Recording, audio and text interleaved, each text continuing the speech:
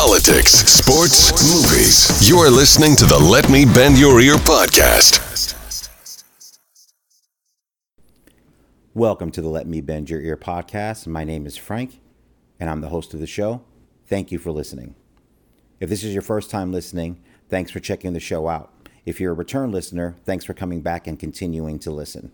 The show is available on the following apps: Apple Podcast, Google Podcast, Amazon Music, Spotify, Stitcher, TuneIn, and CastBox.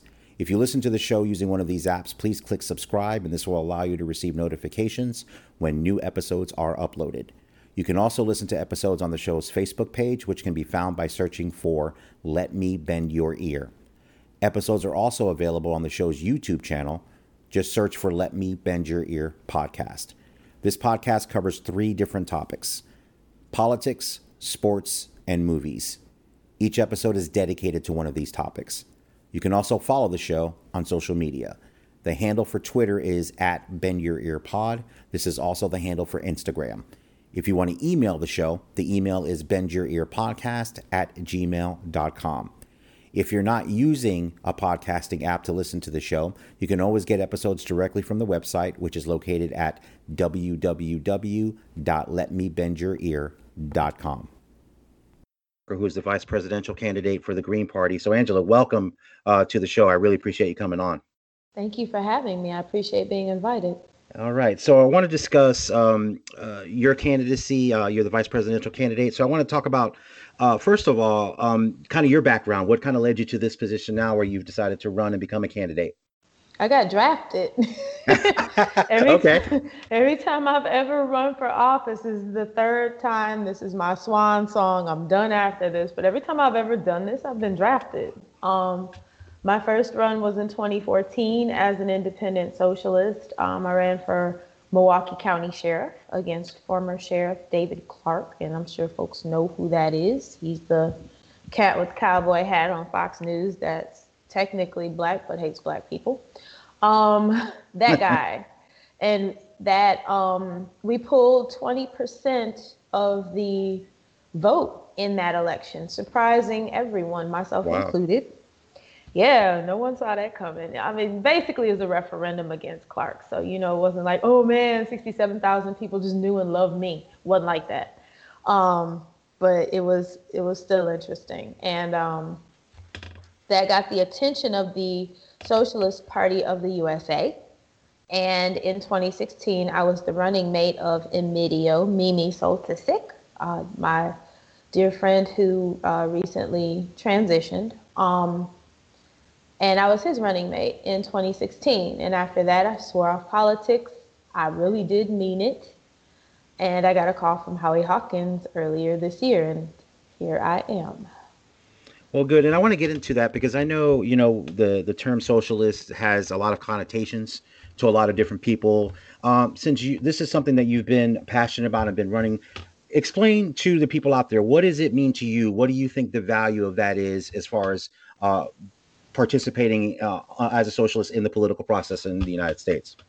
I think it pushes the conversation about what we need away from corporate interests and really centers what communities need and direct community control of the entities that are the most close to us. We're talking about, particularly with our platform, talking about community control of not only police, but also public schools, public housing, public transportation, business, manufacturing, all of those things where workers and community members have direct say in the way that all of these entities work.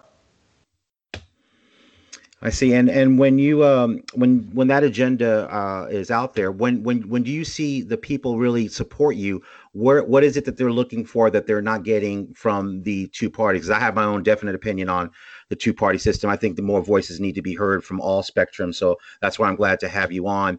What is it that connects the voters to you guys the most in the Green Party? Because obviously I know the Green Party's been around for a very long time, has been pretty much in every major election. So what is that grassroots effort that brings that kind of passion to the people that support the Green Party?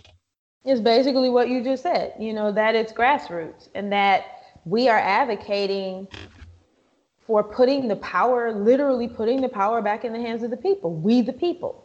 And I think that the fact that we are the only party that is talking about reversing climate change, we are the only party that is talking about the complete decriminalization and legalization of not only marijuana, but also of sex work, also of harder drugs, following models, from New Zealand and also Portugal that, center people's needs versus treating, sex work and treating substance use as crimes.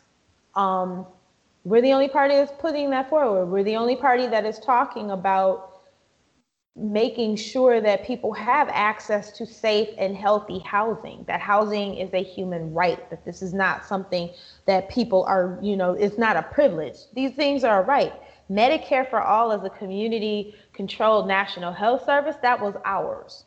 Folks get that mixed up with, well, what the Democrats, no, sweetheart, the Democrats stole that from us and they gutted it and then they took it off the table, but that's ours, as is the eco-socialist Green New Deal, which, the front runner for the Democratic Party made very emphatically clear that he is not support the Green New Deal. So, that's fine. That's ours anyway.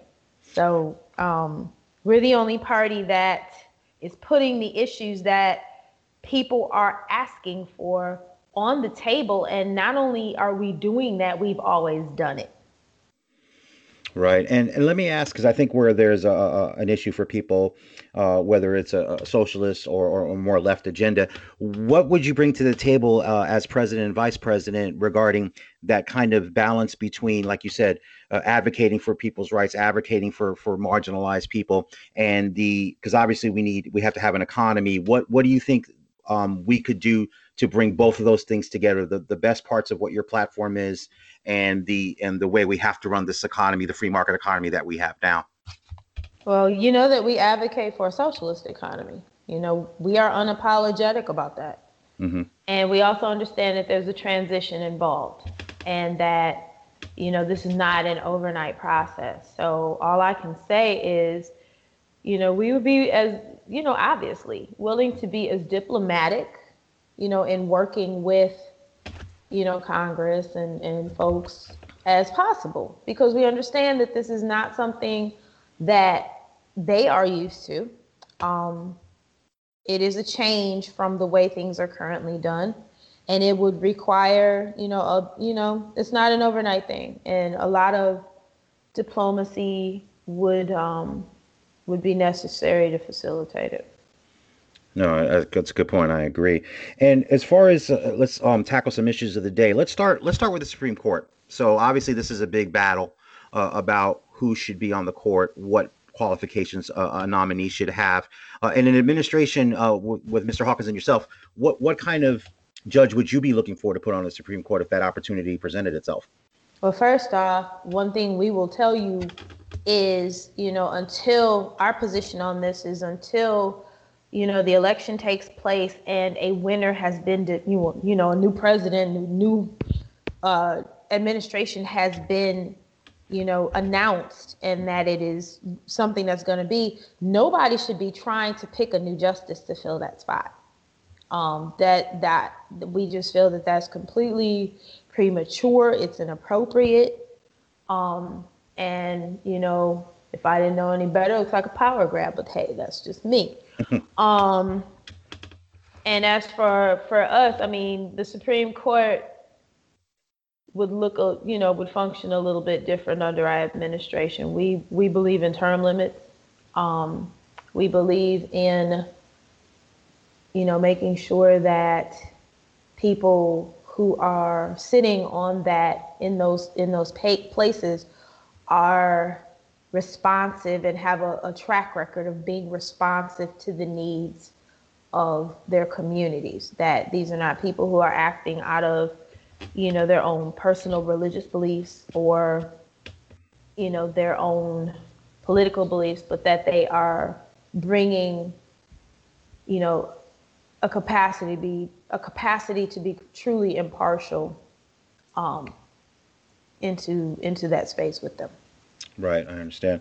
Now, when you say term limits, I just want to make sure I'm clear. Do you mean term limits for even justices on the court instead of being a lifetime appointment?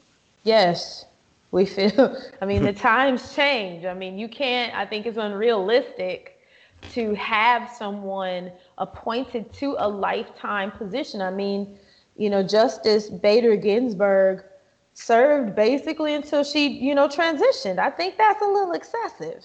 So, I mean, we need to have folks who are, you know, their thinking is along with the time and they're nimble enough to, be able to follow the events that are currently happening, the things that are the closest to people, and be responsive to those things, versus, this is the way that we've always done it. And, I think there's a sense of urgency that happens when you know that your time in your office is finite.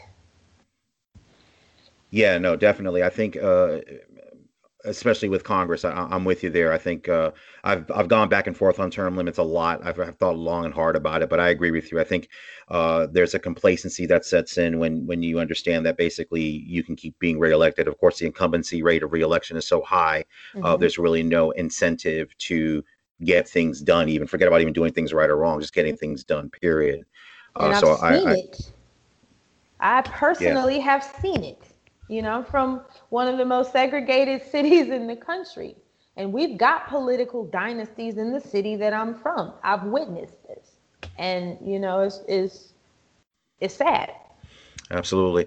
All right, so let's move over to the pandemic. So obviously that's been the major story of 2020, or the one of the major stories. We'll get to the other one in a moment. But what do you think? Let's start with what would Hawkins' administration had done had the pandemic happened on your watch. So what would you have done differently? What do you think would have been the best way to tackle this? It's unprecedented. It hasn't been about 100 years since we had our last pandemic. But what do you think should have been done, wasn't done, that could have made things easier to handle or better to handle? Well, our plan around COVID would have been to immediately, because you would have already had a Medicare for all, medical system in place so that people would be able to access it and get treatment. We would have had a test, trace, and isolate program in place to begin with so that we were able to monitor, the spread and contain it.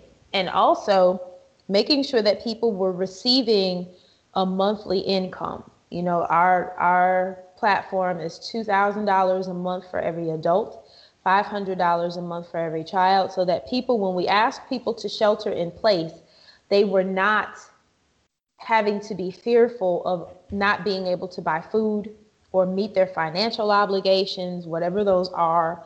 They would have been able to shelter in place and know that there was an income coming in that would have covered what they needed.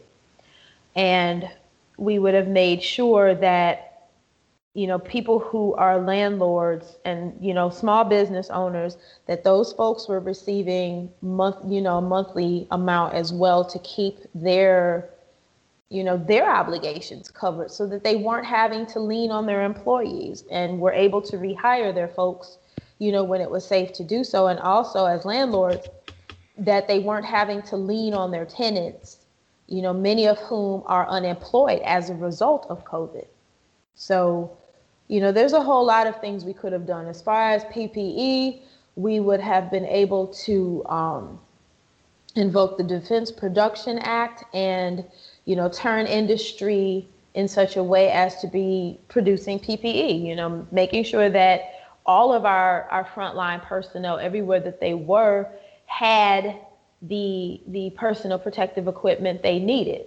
And, just thinking of the early days of the pandemic when you had nurses working in garbage bags and you had, my daughter and my sister are CNAs and there was no PPE provided to them in the facilities that they work at.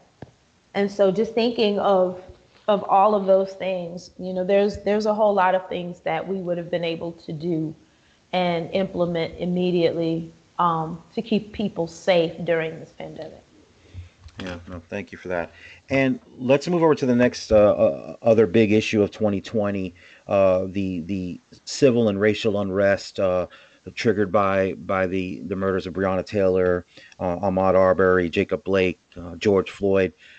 What do you think? Obviously, I think COVID and kind of this is almost hand in hand. I think the social unrest and people's situations have, in combination with long systemic issues regarding police and minorities, has kind of come to a head here. So what do you think now, after what we've seen? What do you think are some of the solutions that we need to be looking to try to make this better? Because this is something obviously that's been around from the beginning of time, and it's something that it seems like we continue to battle, regardless of whether COVID is involved or not. What do you think we need to be doing to hopefully finally get to a place where it is getting better? I think that, one of the things that this pandemic has done is expose just how bad this is. And I think that, what people are not ready to hear, because in this country we like quick fixes. There is no quick fix to this. This requires ending racial discrimination, ending the racism that I personally firmly believe is at the core of this country. If we are going to end that, we are going to have to change the system. We're going to have to change, and that requires at some point revising the Constitution and removing from the 13th Amendment the loophole, that clause that allows people who are incarcerated to be used as slave labor. That's one of the things that has to be fixed, as it is a major contributor to the problem of mass incarceration that this country has. We incarcerate more people than anywhere else in the world. I think that when we are, the Black Lives Matter movement has called for defunding the police. And our position on that with our campaign is, it's necessary. You defund the police to a point and reallocate the money to support community infrastructure and provide wraparound services that people need.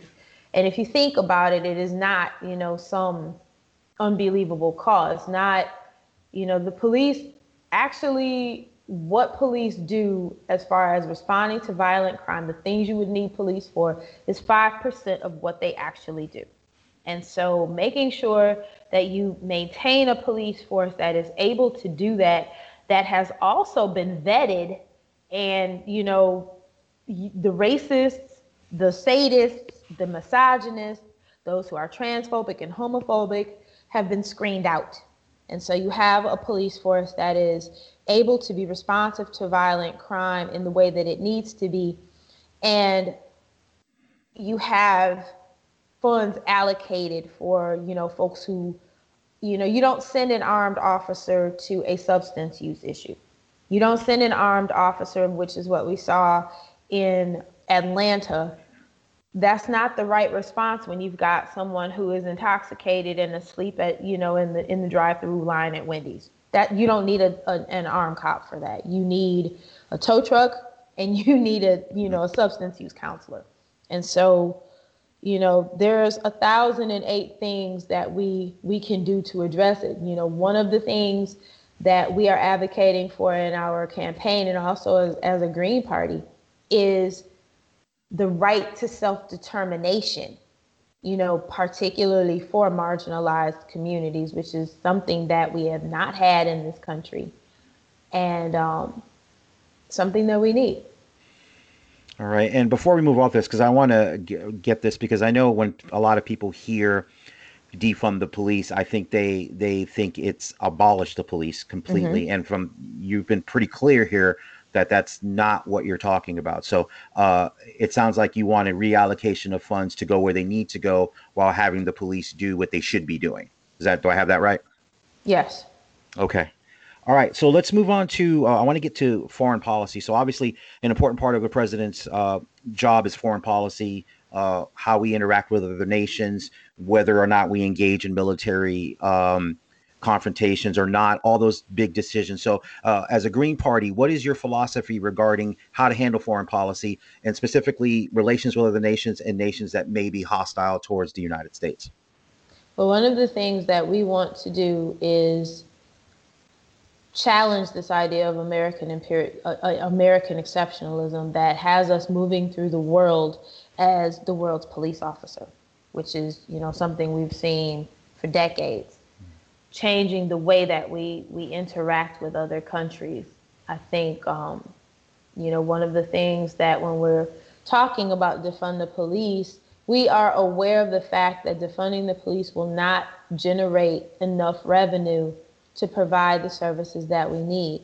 And so it is also in our platform to defund the military by 75% and bring in the wars that we are currently involved in, which I believe is between 9 and 14 different conflicts around the world, and bringing our personnel home, which keeps them safe, and also bringing the resources as far as the money, because, what we're spending as far as a country on the military is absolutely astronomical. And it is the lion's share of the federal budget. Where could we be reallocating those funds to build infrastructure in this country? And also when we're talking about climate change, the US military has the biggest carbon footprint of any other thing. And so if we are serious about reversing climate change, it's incumbent on us to reduce our carbon footprint by reducing our military. And we would keep, of course, just like with the police, you keep enough personnel, to be protective, but we're not in a position where we are going around the world and initiating, which is what's happening and what we've been doing for decades, initiating conflicts in different places. Again, when we're talking about, foreign policy, the first thing that comes to my mind is diplomacy.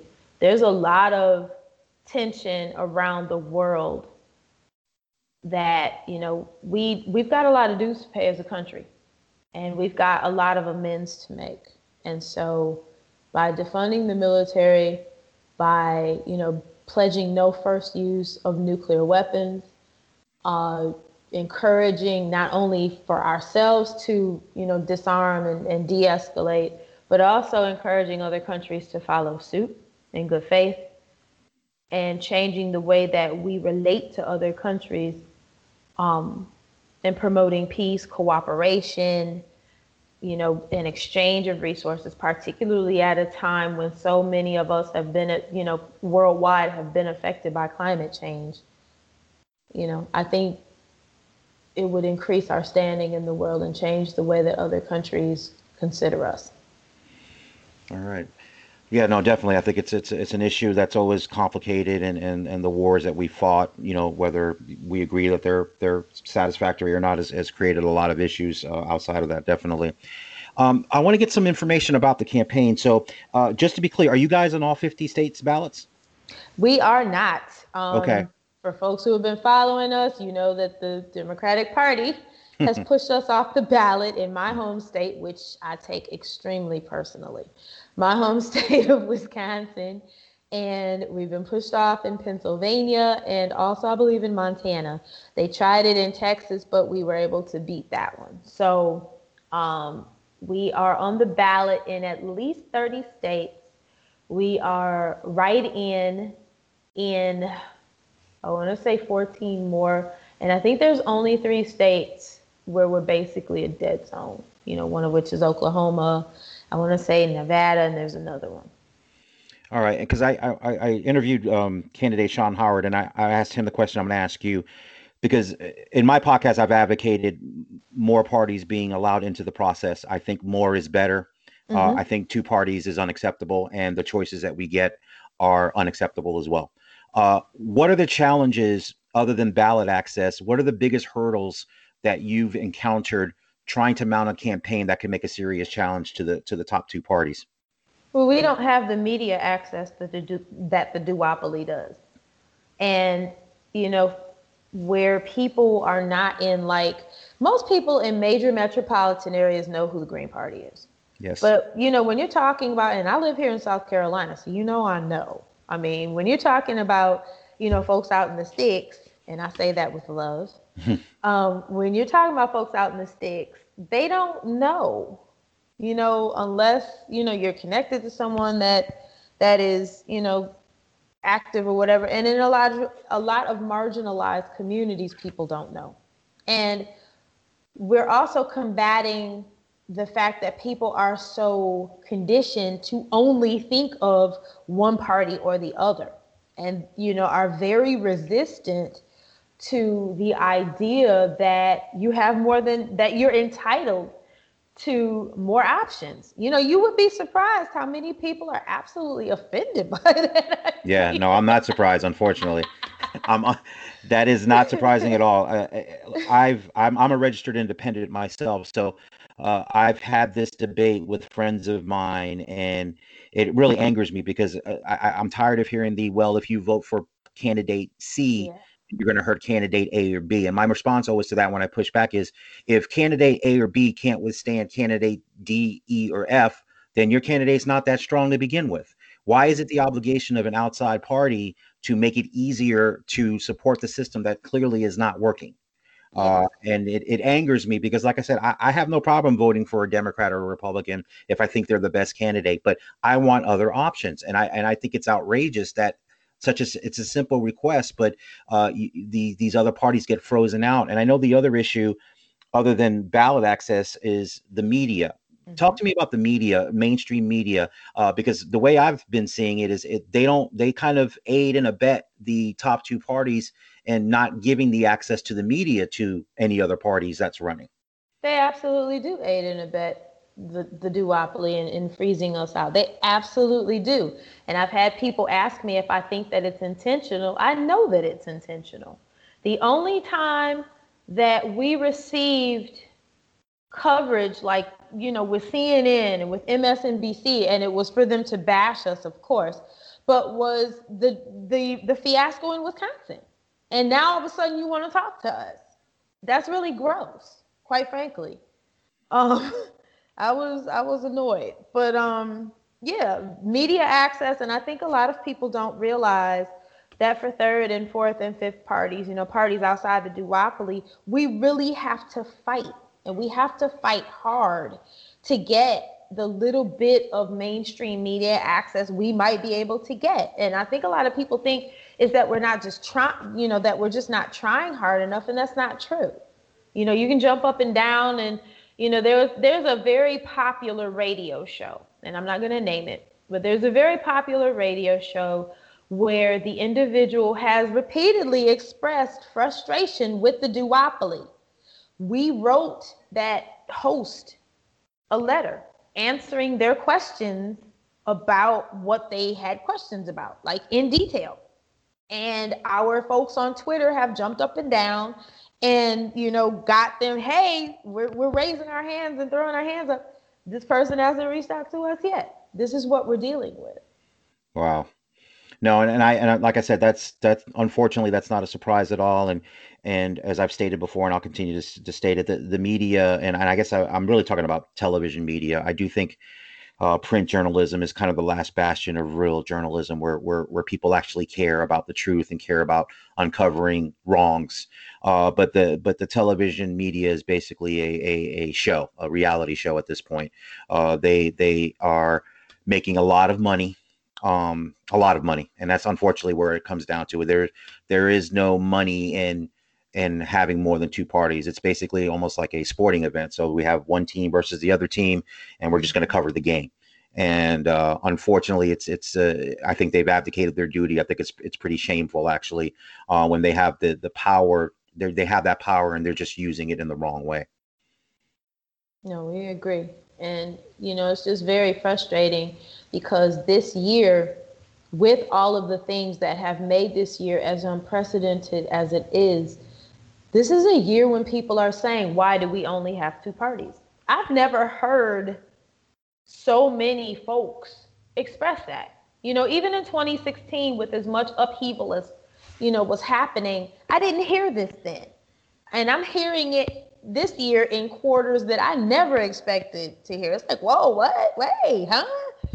So, people are ready for options. People are ready for ranked choice voting. People are ready for the idea of proportional representation in government. People want more than A or B because they're finally seeing that, what we on the left have known forever, that this duopoly is really not a duopoly. It's basically one party with two different faces. And people are Absolutely. finally awake to that. I couldn't agree with you more. And that's the part that I think hopefully more people are starting to get. I think they really, and this is where again where I have a problem with the media, because there's a narrative that's spun on both the left media and the right media that the other side is all this and they're all this. There's just all these differences, and when you really look at it, if you really look at the core, it's the same.